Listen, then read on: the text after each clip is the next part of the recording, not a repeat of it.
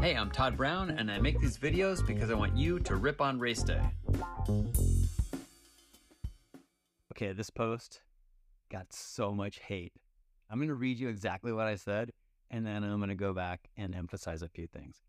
Post title: Why e-bikes suck.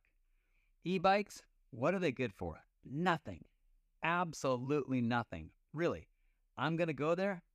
Oh, yes.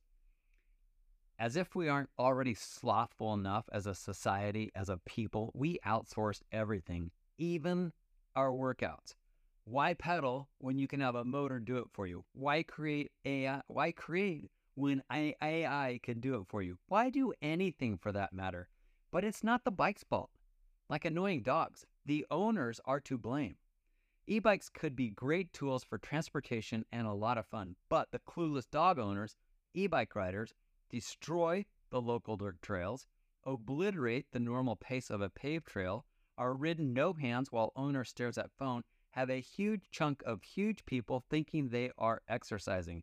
And if that bothers you, if you're mad about this, you might just be an overdressed, under-exercised e-biker. Unless your body is somehow broken. Okay, so that was the post. It triggered people. I got equal amounts of hate and love mail on this post because of the title, Why E-Bike Sucks. And I'm going to talk about that in a couple of posts, but I just want to point out some things about this post. I said it's not the e-bike's fault. It's the owner's fault.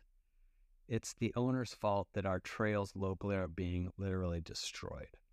It's the owner's fault that I was hit head on a bike trail because the other dude was speeding uphill and I had no way of gauging how fast or how wildly he would come around the corner. There are all kinds of issues with e-bikes. I'm all for it. If your body's broken, right? If I had some sort of disease or illness and I couldn't ride, I would 100% be on an e-bike. If I was a kid and didn't have my driver's license, I'd be on an e-bike. There's a ton of great applications. Don't get triggered, and I'm going to talk about that in just a minute, so keep going.